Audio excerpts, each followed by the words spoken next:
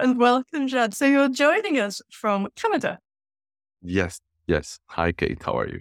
I'm very well, My thank you. pleasure. In fact, it's really my pleasure. I've seen the background and what you do, and I loved it. So I'm excited. Oh, so Jad, you are a wonderful mix of skills and story. And can you just summarize to the listener what brings you, how you've brought all your skills together to what you just describe your background, your story? Okay, so by default, I won't take the short version. Usually, when I'm asked that, I tell them, you want the short version or the long version? Hmm. And in a nutshell, the short version would be mind and body therapy. The long version is the how it started. I started my career in physical therapy, and as soon as I finished my BS in physical therapy, I discovered that I was deeply dissatisfied with what I learned.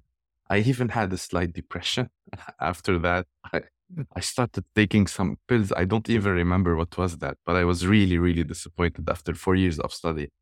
I felt that's very disappointing. So then I started studying more and more stuff. I dived into osteopathy and I had my first master's in osteopathy.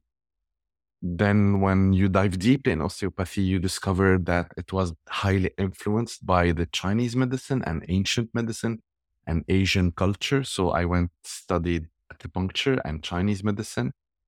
And this is where there was the big revelations about the connections between the mind and the body and how in Chinese medicine they correlated and they dissected it, very similar to the Indian medicine, to the chakras and how each part of the body and each organ would manifest a certain category of emotions and a certain subcategory of stress, if I can say. So the head means something, the heart means something, the stomach means something, the liver means something, the kidney, etc., etc. So it was a very interesting connections.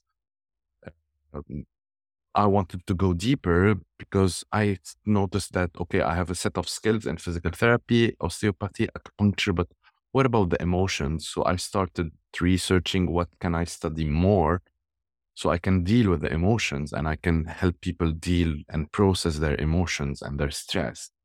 So first I started my journey on that field with studying hypnotherapy. So I studied hypnotherapy. I later on became an instructor and a hypnotherapy teacher. And the more I studied, the more I noticed I need more tools. So I started studying cognitive and behavioral approach, then mindfulness therapy, and then started studying breathwork therapy. I studied rebirthing and holotropic breathing, and I found it fascinating. It was life-changing. And then I thought breathwork is more than that. So I decided to put in place my own breathwork technique, which is emotion liberation breathing. And I connected it to everything else I've studied, the scientific background. And from there, I did a doctorate in physical therapy. And my thesis was about psychosomatic illnesses and the mind and body concept, how the mind and the body are connected together and how the stress and emotions would affect our mental health, our behavioral health, and our physical health, and diving deeply into these connections. So that was the long version. Ah, so Jad, you're from Lebanon and now you're in Canada. So Yep. you've got an exposure to, and with your deviation through Chinese medicine as well, you've got exposure to what health means across quite a lot of cultures too. Yeah. And I've been traveling also to India to teach emotion liberation breathing. So we have a big community of breathwork therapists in India. And also, I'm very deeply in touch with the Indian medicine and the Indian culture of that, which is somewhat very close to the Chinese. There is a lot of intersections, but there are also many differences, But definitely, Well, it's a big spectrum, let's say. with the allopathic medicine model, have we lost sight of this interconnection of all our body parts and become far too reductionist? And For here's sure. the pill, here's the needle, here's the powder, it'll solve that one element. For sure, 100%. I always say we need to learn, to my students, we need to learn to grow horizontally in knowledge, not just in vertical knowledge, because we need to keep this holistic vision. And, Hippocrates, uh, if you read his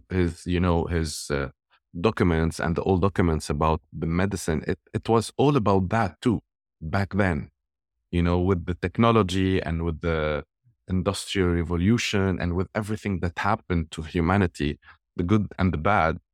The bad side was like we started dissecting too much. And I think we need both somehow. We need some specialist in the liver who can, just work on livers all his life, maybe, because in some cases we will need that.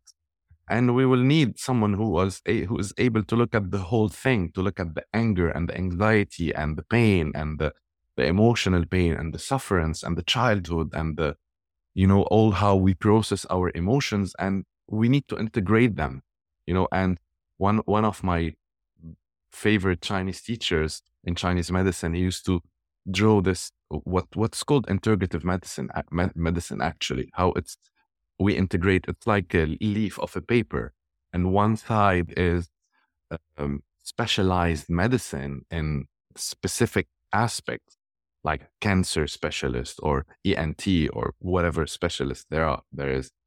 And the other part of the leaf is the holistic approach and how we can integrate them. And the problem is with the holistic approach is that there's a lot of science and there's a lot of pseudoscience too. So it's hard for someone who wants to go to alternative medicine or to integrative medicine to be able to differentiate what's scientific, what's not.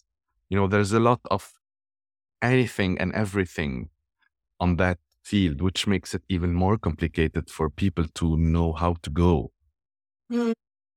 So you really managed to break free of the mold very soon after graduating in terms of recognizing what you'd been taught wasn't the answer to everything you were looking for. Yeah, I was lucky. Moments of depression and frustration for however long it lasts. It turned out blessing. Yeah, exactly. I've shared this with the very few people. I feel strange how it came up like this here. Well, I suspect there's an awful lot of physiotherapists listening, feeling relieved and not alone that you've acknowledged the disappointment that you felt in graduating. Yeah, I hope so. I've tried along the years to make it up to my initial career, the physical therapy, by teaching as much as I can and by giving postgrad courses about that, and to bring this knowledge to because it took me so much time and so much years to study so much things that after all, you make your own cuisine and your own recipe, and then it's complicated when you want to advise someone, and a fresh grad or student, because I've been teaching physical therapy and my favorite topic is the biopsychosocial model, because this is where we dive deeply into the mind and the body. And, my students used to ask me, how long did you study? I said, too long. And I'm trying to make it easier for everyone by trying to put up courses together that would bring a little bit of everything to make this, to build the knowledge of this horizontal vision and yet scientific at the same time. Yeah, it's I feel them. I love this profession, and I feel there's a lot to be done to make it grow and to be more and more holistic, for sure. And I hope we'll have a lot of physical therapists listening to this, and they can relate. I hope. Well, I think there's a big question at the moment in terms of a lot of physios have just lost sight in terms of their identity of what do they do and who are they, and are they actually useful at all? Yeah, you're diving deep here. That used to be a big topic in the university where I used to teach in Lebanon. It used to be a big topic of discussion with the board members of when there was a change in the courses or in the structure. There's always this, or in the syndicate in Lebanon back then, It's the discussion about and the clashes even about the identity of the physical therapist. So what is a physical therapist? What is physical therapy? Where does it start? Where does it stop? And the borders and the definition is still debatable. And there are differences between countries and cultures. And yeah, it's spot on. Yeah, and I think it's largely down to the individual. I think it's about how you want to serve the people that you have a calling to help. And let it be broad. It doesn't have to be and vision. And we are going to overlap with podiatrists. We are going to overlap with sleep dietitians, counselling. We are going to overlap. Oh, how much you overlap is going to depend on you largely and the people that you serve and what their needs are. I don't think overlapping is the problem, for me, at least the way I've seen it and I've experienced it, because at a certain moment, we can overlap to some extent, but after all, we are all a team. So I can overlap with a dietitian, or I can overlap with a psychologist, or I can overlap with a personal trainer, or I can overlap. These are the main people that are coming with a speech therapist, or I can overlap with a behavioral therapist. But the overlap is, after all, they studied everything there, right? So at a certain moment, the overlap, I see it as a bridge, not as an overlap, because it's as if I'm telling a client or patient, you need to seek psychotherapy because, I can suspect something here, I can suspect a depression or an OCD, or I can suspect a bipolar disorder, for example. I won't say it between me and myself. I'd suspect that. But if I'll tell that person, you need to go to seek help on that field, 90% of the time, this is going to be rejected. So this overlap actually is a bridge because I'm going to walk with that person on that bridge by overlapping to some extent. And I'm going to start talking emotions. I'm going to start talking cognitive and behavioral therapy. And I'm going to guide that person to the closest possible distance where I will be able to tell them, hey, listen, now you need to continue because you need psychotherapy. I'm not a psychotherapist. I cannot replace that. I can walk away with you and I can overlap that much, but I cannot overlap more than that. But a lot of people within that overlap will feel so much better, will feel so much confident about what we did.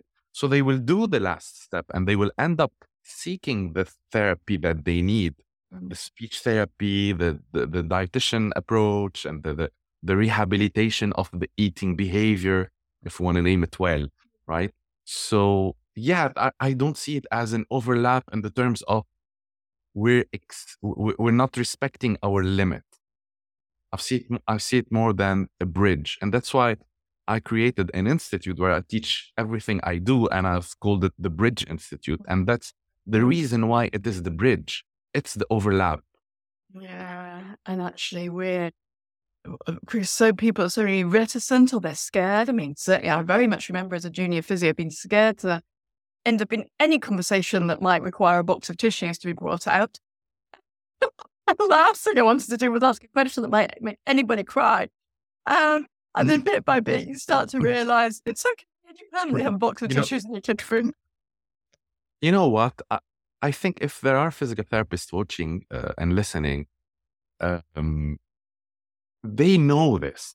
They know that actually they're dealing with a lot more than just physical pain. They know it deep down. They know they can see it.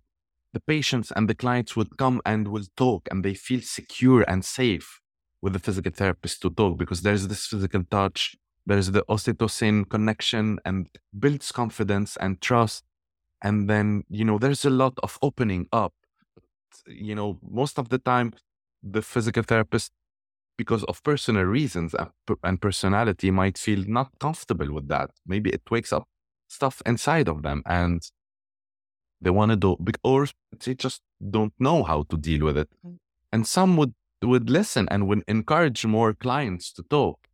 So they know that there's a lot more than the physical aspect there. Everyone knows. I've no doubt that All my colleagues all over the world, they know this. Now, if they think they need to overlap, they need to stretch a little bit their knowledge. So during that same session, they'd start guiding the discussion in a specific way, and influencing directly or indirectly by asking specific set of questions to make the client or the patient move towards that direction where they would be aware of seeking another type of help at the same time.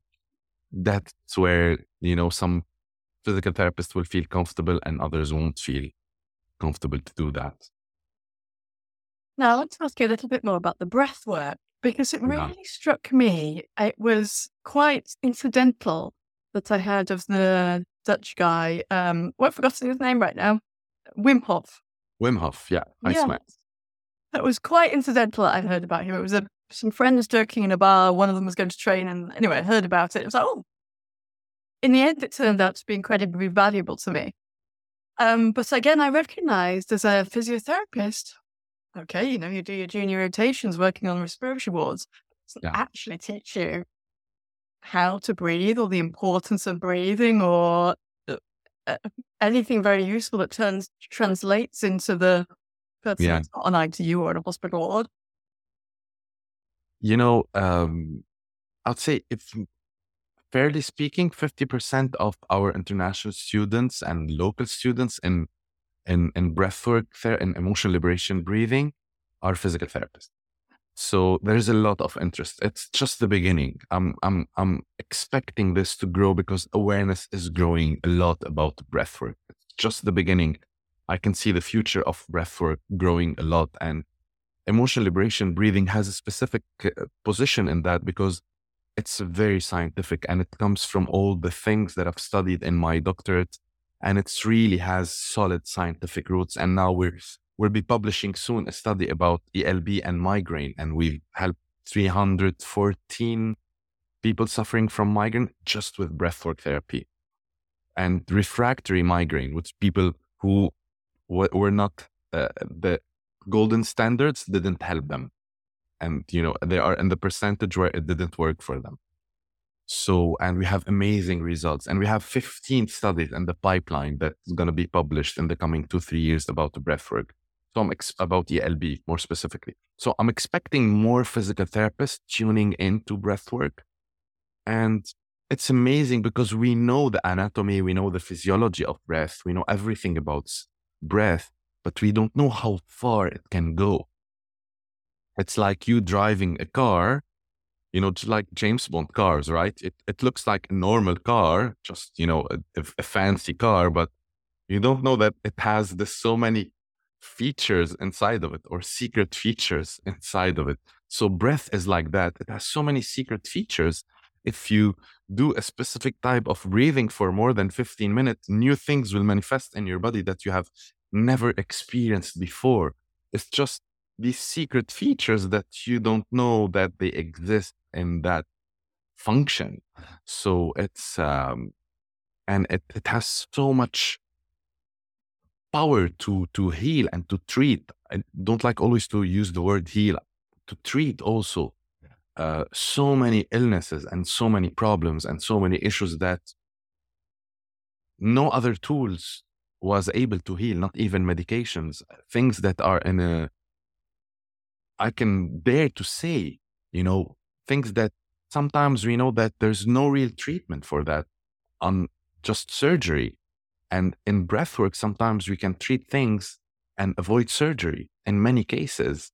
Or sometimes there's just no real treatment, like autoimmune diseases.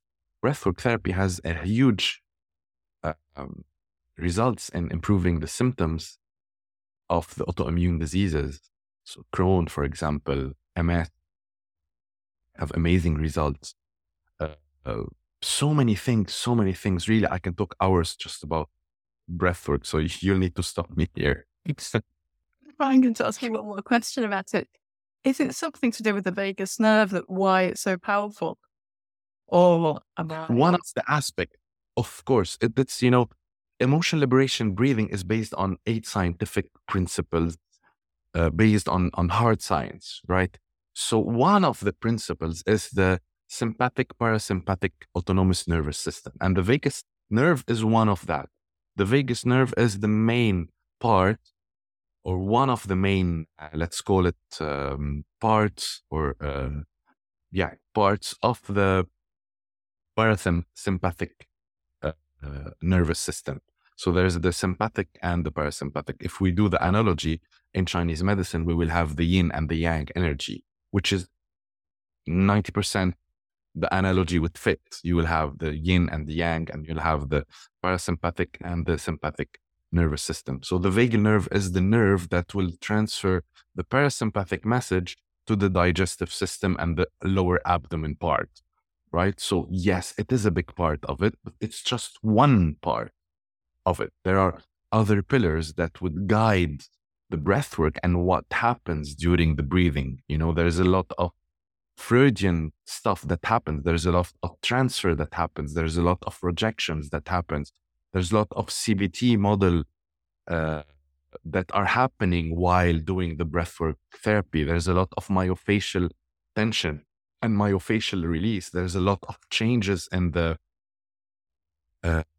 frequency and the brain frequency that happens along the way. So there's a lot that's happening. And that's what made me put in place emotional liberation breathing, because rebirthing there's a lot of spiritual component, which I'm all with the connection between spirituality and mental health, but I'm not with imposing specific spiritual belief to someone because he needs to heal.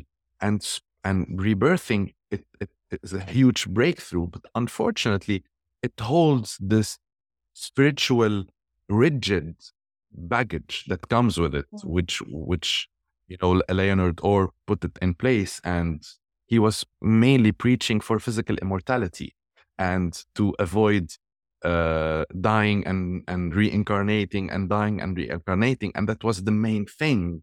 If you dig deeper into what is rebirthing and what's the ultimate goal of rebirthing is that.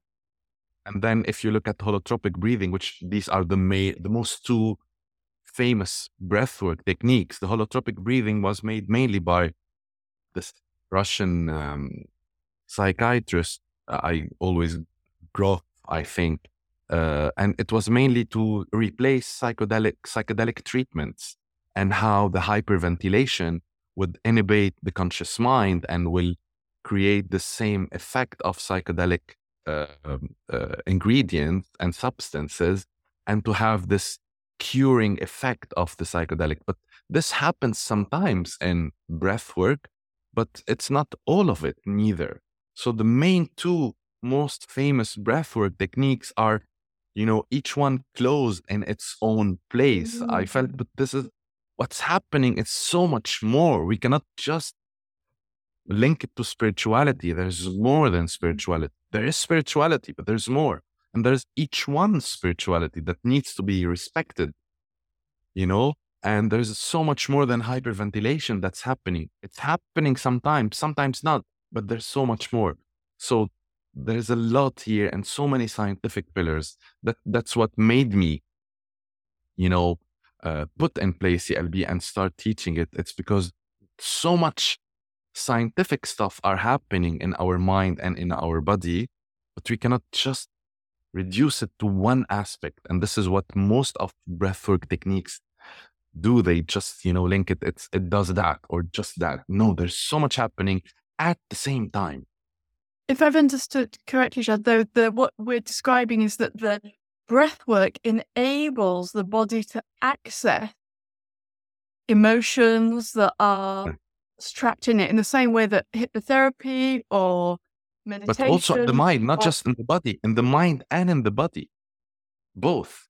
Yeah. Happens at the same time. Yeah. So you have this huge organ with the and I slightly wonder sometimes at the moment, have we got too obsessed with the mental health narrative and forgotten the physicality, which again, breathwork is part of our physicality. Yeah. And then we've sort of got detached again, that we're one or the other, rather than being a whole. Yeah, for sure. Because there's the memory of the body and there's the I'll give you some scientific, basic, simple information, well known, quite actually, like the impact of the posture on the hormonal secretions. So the posture, which is the body, right, would impact some neurotransmitters in the brain that would impact directly the mental health, posture, the body, and the mind, right? The breath, it's also scientifically proven. If you focus on your breath and you maintain a certain type of breath, your anxiety will go down 70% just in 5 minutes. So by controlling a physical aspect like the posture or the breath or a smile, a fake smile on the face, the starting point here is the body, the breath, posture, face, but the impact is on the mental health, on the emotions, and vice versa. If you're happy, your posture you cannot be happy like that, right? I'm happy. It's of someone. Real life. I'm happy. It doesn't work. So you cannot be happy and like that. If a physical therapist is treating a postural problem and someone is depressed, it's, you're swimming against the current. It's gonna take time, two more years to fix it, if it will be fixed, if the depression is not dealt with, for example, or the chronic sadness or the loneliness, or you name it. So it's bi-directional. We cannot let go and forget that aspect. The muscle mass in our body has a huge impact on our emotional mindset, on our emotions, on our neurotransmitters, chemically speaking. If you have a lower muscle mass, it's different. So just I'm a swimming because I very much enjoy swimming. Yeah. And I've often wondered, because when you look at a novice swimmer, so I've done triathlons in the past, and quite a lot of triathletes come from a running or cycling background and having to learn to swim. But if you know how to swim, you have swum from where you're very young, you just breathe in the water without particularly thinking about it terribly much. True. And I've often wondered, with swimming and also with wind instruments, you're sort of in a rhythm or in a sync of breathing without too much thought if you're proficient at it. Yeah, that's true. Yeah. And so that is a touching on an introduction to the breath work, because or is it? Am I making an assumption there? All cardiovascular sports, if we want to think of it, there's always this rhythm of breathing. Now, in the swimming, it's more delicate because there's, the swimming techniques, and the synchronicity is more delicate and more important in the swimming. All cardiovascular sport, you have the synchronicity of the breathing. The thing is that you're consuming all the O2, you're over breathing. But in the breath work, what's happening, you're raising the level of O2, but you're not consuming it with the muscle activity. So it's a twist, if you want, with the breath. That's one of the main differences. But in the sports, there's a lot of CBT models that happens. That's why sports is so valuable. I can just give you a very simple one. I'm saying CBT model. Let me just give a very simple, clear, obvious example. So for example, if you're swimming or running and you feel challenged and you feel there's this last stretch, it's impossible for you. You feel that's it, that's your limit. And you hit the wall, right?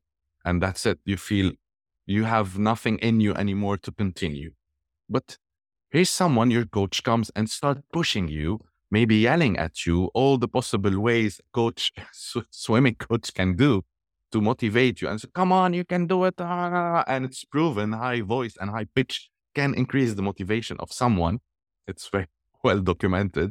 So, and then you push yourself and you reach that, you do this last 100 meter. What happened? That's, you're technically doing a CBT session here, a cognitive and behavioral therapy session. Cognitive because you had this belief along with the emotions that this is my limit. I cannot do this anymore. I'm tired. That's my limit. And there's a big debate on that. What's the limit of the body? We can dive into it if you want. Because that's a very blurry thing and most of the time wrong. So you thought that's my limit, and then you discovered that no, My limit is more than that. That's a CBT lesson here. You were aware of something, you had the belief along with an emotion of, maybe not motivated, anxious, maybe I'll hurt myself if I continue. It's impossible. My body cannot do it. Right. And then you're pushed and then you can do it. Then you reverse the belief, you change the belief, you change the emotion by imposing a certain behavior being pushed by someone. So the change of the behavior was able to change a belief with an emotion. We're doing a CBT here, right? So in ELB, in emotion liberation breathing, this is what happens too. So we are aware of the limitation. And during the breathing session, the person might say, oh, I cannot do this anymore. This is too tough. And then it's, come on, a little bit more. Then, suddenly there's no more fatigue. There's no more, I feel more energetic. And whoa, what happened? You see? And there's always this back and forth and this lessons and learning about the limiting beliefs and breaking them by behavior and then changing them. It's a lot is happening. A lot is happening when we do sports and when we do breathing and when we do so much things.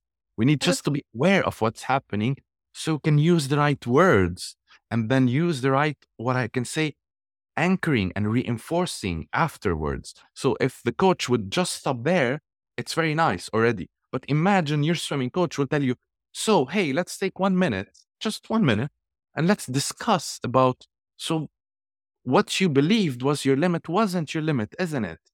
I'd say, yeah. I was like, can you apply this in other fields of your life? And that's it. This 1 minute can be life-changing. Because he just took this extra 1 minute. But hey, this 1 minute sometimes takes 6 months of studying and taking 2 full courses just to be able to say this 1 minute. But that's the overlapping. And so what I'm taking from this is that we are way more resilient than we think we are.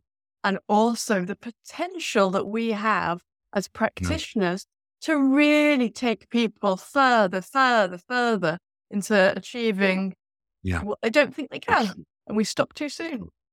For sure. One day I was interviewing, we never publish it, shame. We will. Interviewing an outdoor extreme sports guide who takes people into mountain hiking and, going to the highest peaks in the world. And it's the same. It's, people have this misconception about my limits. And this is the limits of my body. And listening to the body is a big trap. A big trap. And, it's very controversial and I'm used to hearing a lot of negative feedback, but from a body specialist and from discussing this with colleagues all around the world and with people who deal with the body and would see the limits of the body, and they will all tell you the same. What we think is the limit of our body is not the limit of our body. It's way beyond that. And just like the limit of our body, we think it's there, but it's there. It's everything. It's in everything in our lives. We think this is our limit, but this is our limit. And I know I've seen some of your podcasts. I've done my research a little bit. And I know you talk a lot about the business and the entrepreneurship brain. And that's totally aligned with that, because if the entrepreneur is not in this mindset and will see this limiting belief and he won't trust himself and that I cannot do more. I'm so tired. I'm overwhelmed. That's it. That's my limit. I'm going to drop my idea. And that's what's happened.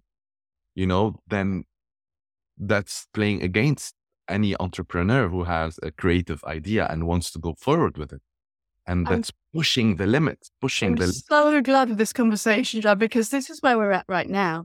That the practitioner who has some selection, they might not have got all the tools that you've got, but they have some selection of these tools and they're starting to recognize that they can make more impact. But I think we've got to a point now where the sort of corporate or state health model doesn't give them the freedom to do that.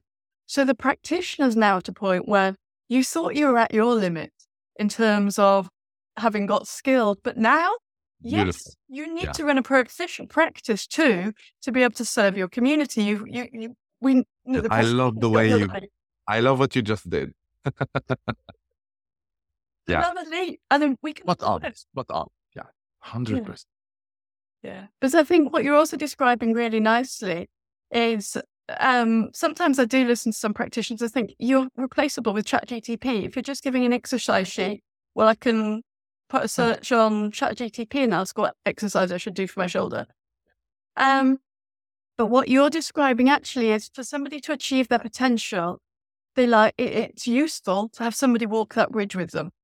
Yeah. It's very hard to break through those barriers by yourself. So complex. It's so complex. It has to be so personalized too. Yeah. So, but and I think there's a need of a lot of awareness here. Awareness for the general public and awareness for the practitioners too. There's a lack of awareness, and I think curriculums should level up too, and that's maybe they cannot, and that's why the postgrad world is here to serve. But I still think there's a lot of awareness that needs to be done for everyone here. And what you just said last part, about the practitioners knowing their limits, that's there's a lot of awareness that needs to be done there. So then what is stress? Our potential is way more than we think it is. So we can get ourselves stuck in a box and we can feel stress. Now, you're from Beirut, you're now stuck in a very nice room in Canada. And I should imagine your perspective on what stress is. It's slightly different from stress is. Of course. But how I perceive stress, my tolerance to stress might be greater, or the same, but it is. A threshold. It's a threshold concept, and that threshold is defined by so many things. That's why two people going into the same trauma, some would develop PTSD, someone else won't. It's not the trauma itself. It's what happened in this person's life before that trauma. All the beliefs and the limiting beliefs and all the beliefs that would go along with the PTSD and the trauma. And it's like the trauma is the last piece of the puzzle, or the last 5 pieces of the puzzle that completed the puzzle. But hey, there were the other pieces of the puzzle before the PTSD, and someone else won't develop a PTSD. So if the stress level is so high, what's the peak of the stress? Is a trauma, right? Or is a wound, a childhood wound, or an adult trauma, or a child trauma. And it's the threshold, right? And that threshold, the component of the threshold, and in order for us to understand the threshold, we need to dive into so many things and to so many stuff and we cannot but use some knowledge from Freud and Jung here to understand the concept of threshold. And there are some theories that were also scientifically proven coming from Freud. I'm not a big fan, but also I'm not against at all the Freudian school. I have a lot of respect and a lot of things that I totally disagree with. But we need to dive there. We need to dive into the relationship between the person and himself, the perception of the world, the perception of other people, the perception of the self, and the level of, if I want to talk some neuroscience a little bit and neurohormonal, we need to see the serotonin level, the natural level of serotonin, and the natural level of GABA, and the natural healthy sources of dopamine. So when these 3, there's a lot more, I'm simplifying it here, but when the GABA is high, when the serotonin is naturally high, when the dopamine is healthily and naturally into the natural doses and amounts, the thresholds are high, and the same stress that can break someone won't break someone else, or even someone else might thrive on that stress and might use it and grow through it and see opportunities, and someone else will be totally broken. because the amount of negative affect and negative emotions that will manifest in the mind will be totally different. And then the impact of these negative emotions on the general well-being and on the cognitive and intellectual functions will be different, right? So if you have a negative thought, first, if we compare two people, some would in 5 minutes would have no negative thought, and someone else would have 20 negative thoughts. And then two people who would have 20 negative thoughts in 5 minutes, one person will have these thoughts and they will just slide and they will go. And someone else will have these thoughts and they will latch on the attention and the focus, and they will take so much energy and they will drain the cognitive and intellectual capacities. And therefore, what we know in that state, the threshold of everything, and I'm going to explain the word everything. The threshold of everything is low. The threshold of pain is low. The capacity and the threshold to digest things that are hard to digest is low. The threshold of intolerances and food intolerances is low. The threshold of allergens and allergies is low. The threshold to be efficient cognitively under pressure is low. And you name it, physical, behavioral, cognitive, all thresholds will decrease. And we need to dive there. Into what the person's perception is of themselves. And of the world and of other people.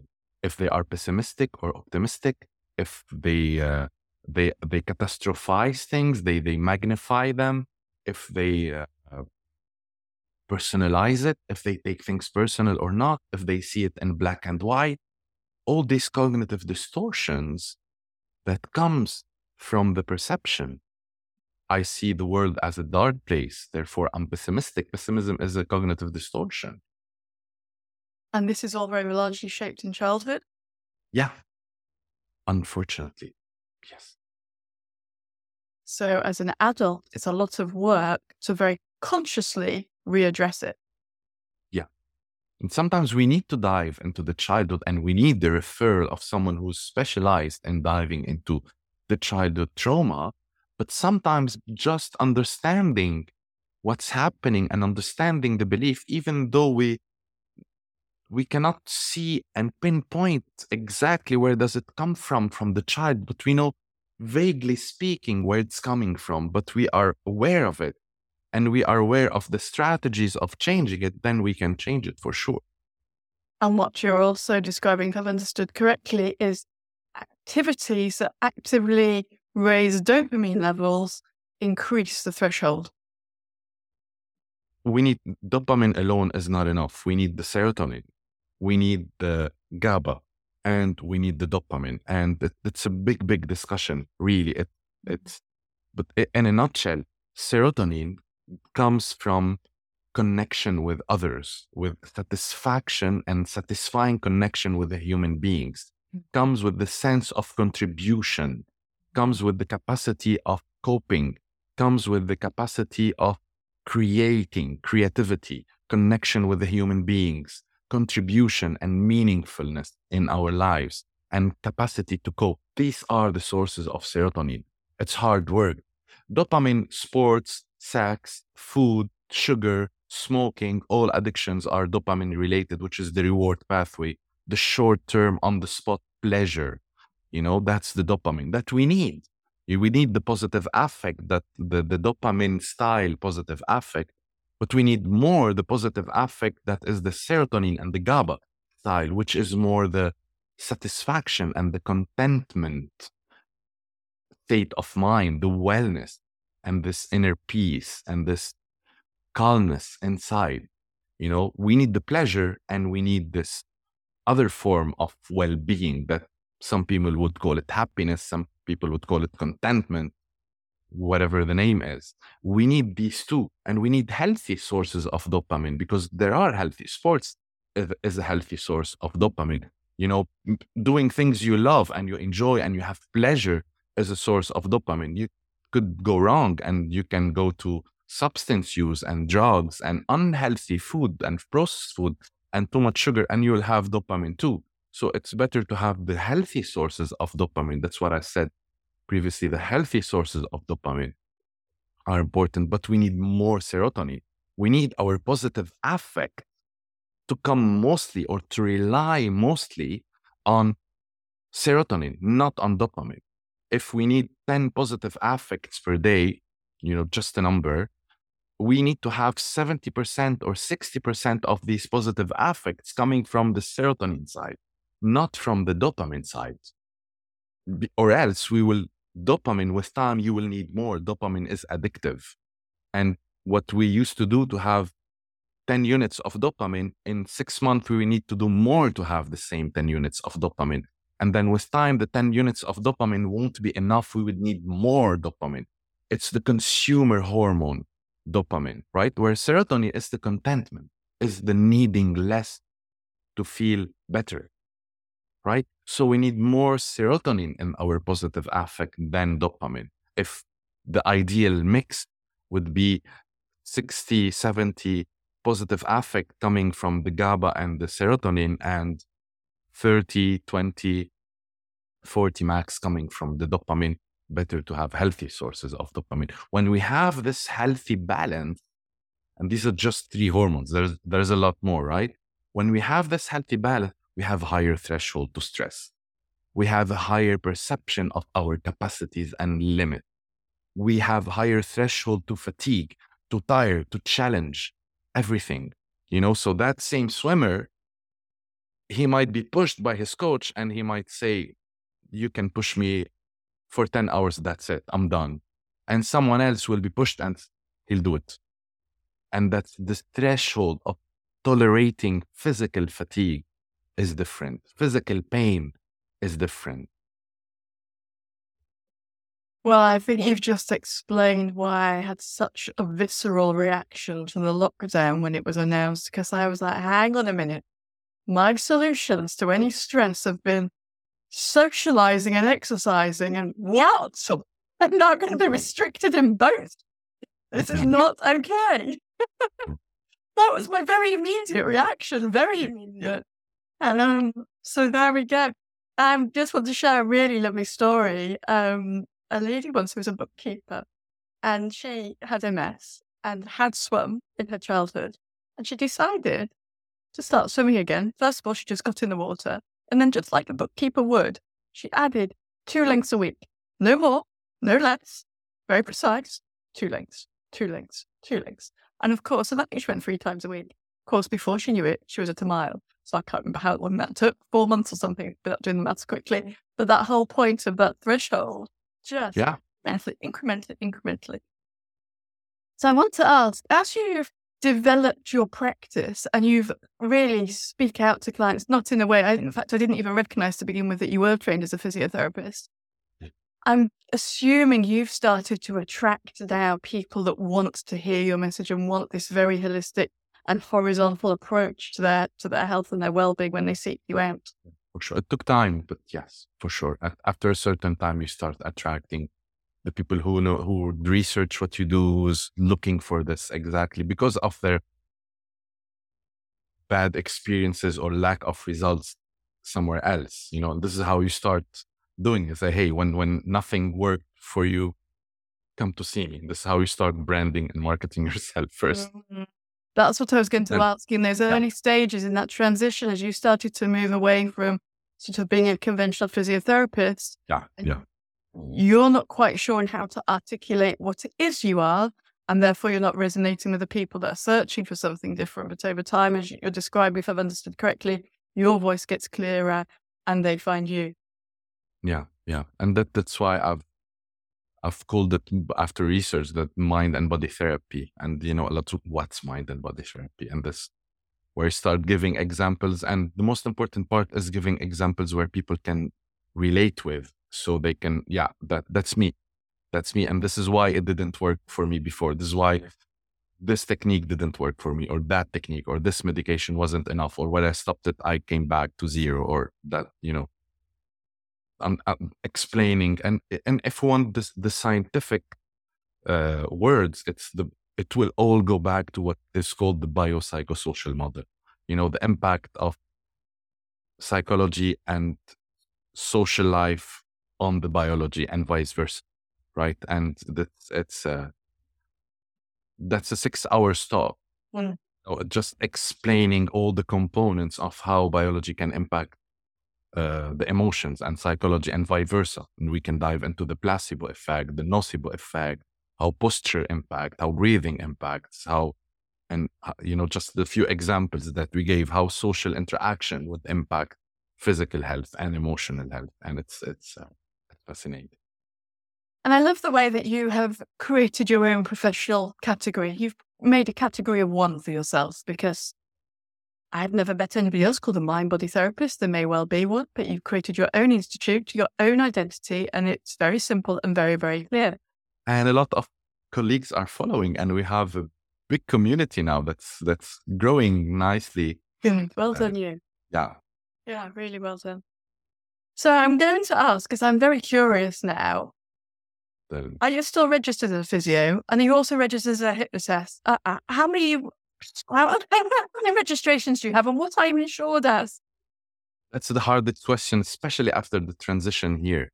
So I'll soon, I've mostly now what I'm doing the last year is mostly stress management coaching, and I'm integrating this for, let's say, legal purposes when the transition, because I didn't have time to do all the equivalences yet. I'm on that road. So, but if I want to name what I'm doing now is mental health coaching or stress management coaching, where I integrate the mind and the body and all that knowledge in the coaching labeling for now. But soon the osteopathy, the Chinese medicine, and all of that will follow.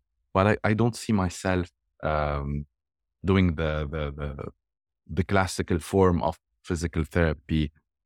So I'm not doing this anymore to do the equivalency to practice that.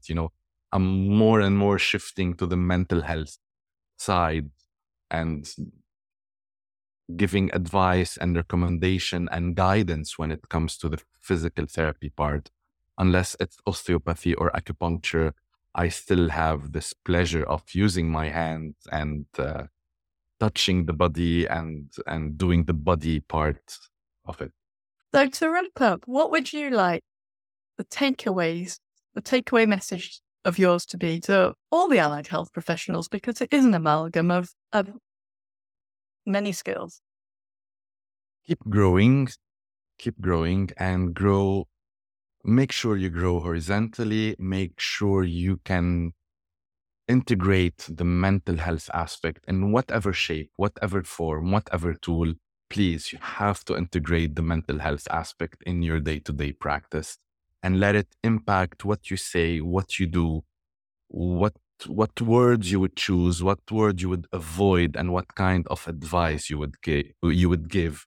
It will change your life. It will change your profession, and you're already changing lives, but you will change them 10 times more. Wonderful. Thank you so much for your time and for joining me. It was really a pleasure.